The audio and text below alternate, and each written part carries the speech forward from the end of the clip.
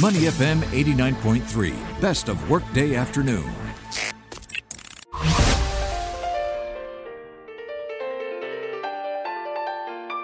The Soul of Business with Clarissa Montero on Money FM 89.3. Good afternoon and welcome to The Soul of Business on Money FM 89.3. Today I speak to Shi Tze Koon, DBS Singapore country head, about distributing complimentary care packages to healthcare professionals working hard in the wake of the COVID-19 coronavirus disease 2019 situation. Now, we talk about what went into developing the initiative, the response it has gotten so far, as well as what DBS hopes to do next to help and combat COVID-19, reaching out to our community. Welcome to the show. Thank you. All right. Now, everyone's going to be looking to companies like DBS. You're the Development Bank of Singapore. So did you feel you had to do something, or it was a case of we really wanted to? Well, in a way, I would say we really wanted to, for a simple reason, that we are the Development Bank of Singapore, and that is very much in our DNA. Right.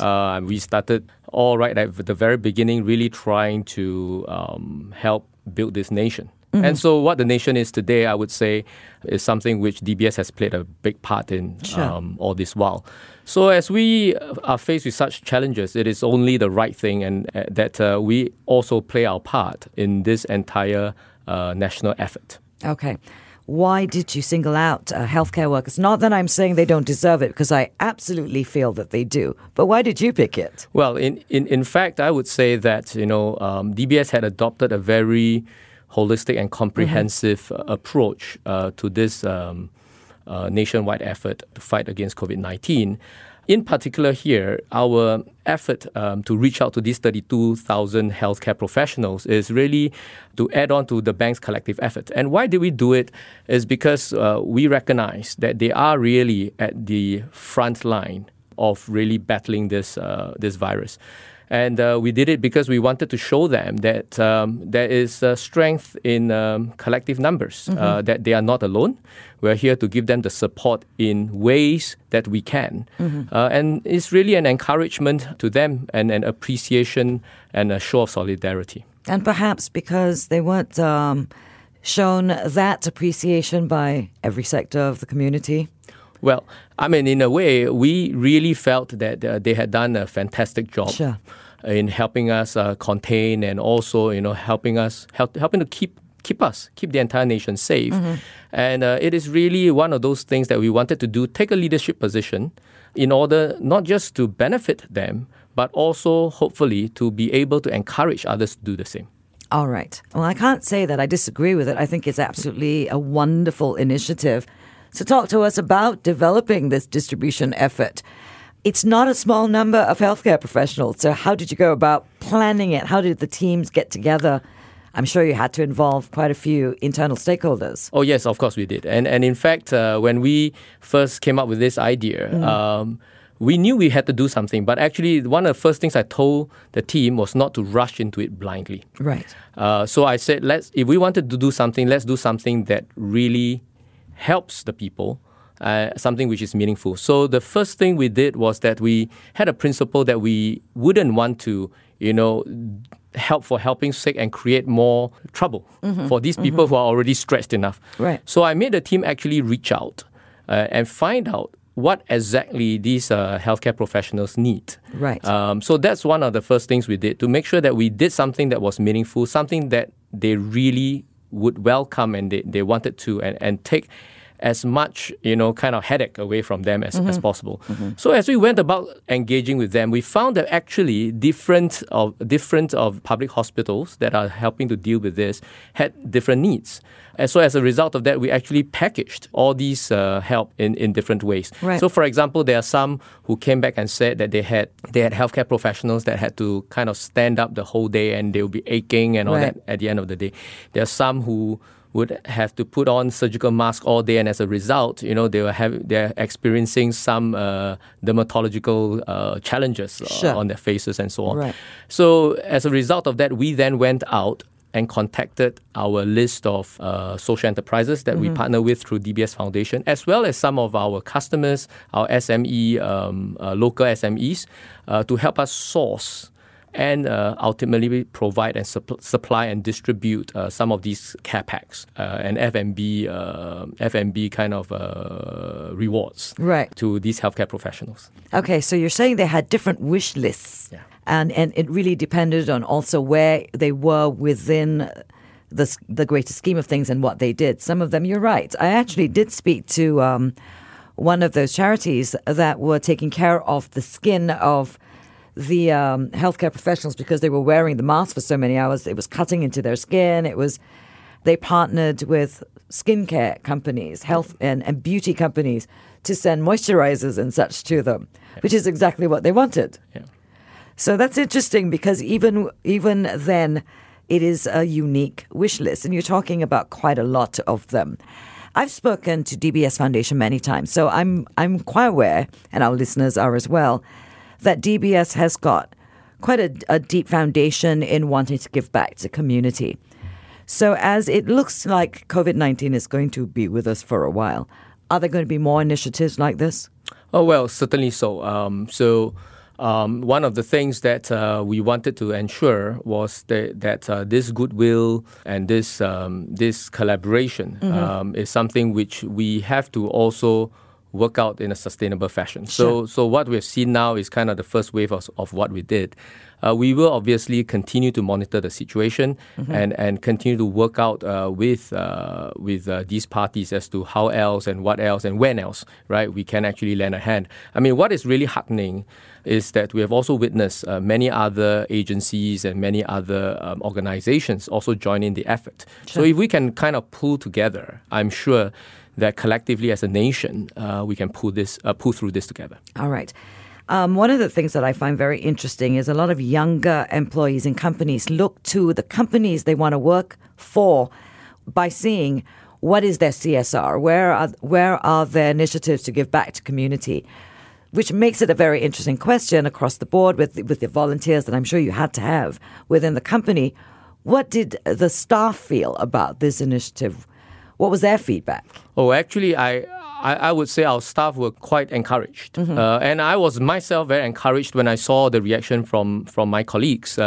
Because obviously when we went about making these efforts, some of the beneficiaries themselves had started to post on social media. Right. And of course, likewise, we ourselves in DBS, we have our own pages and all that in which we actually talk about, the efforts we have made, primarily really to encourage the wider community to join in this effort. Because Sure. I think this is not something that's competitive. Right. This is something that, frankly, we should all pull together to do. Right. And what was really heartening was that, I've seen quite a number of my colleagues, both in our own internal communications as well as some of the more public ones, actually make many positive comments, including how they are so encouraged and proud to be working for an organization like that, how this is the right thing to do, and so on and so forth.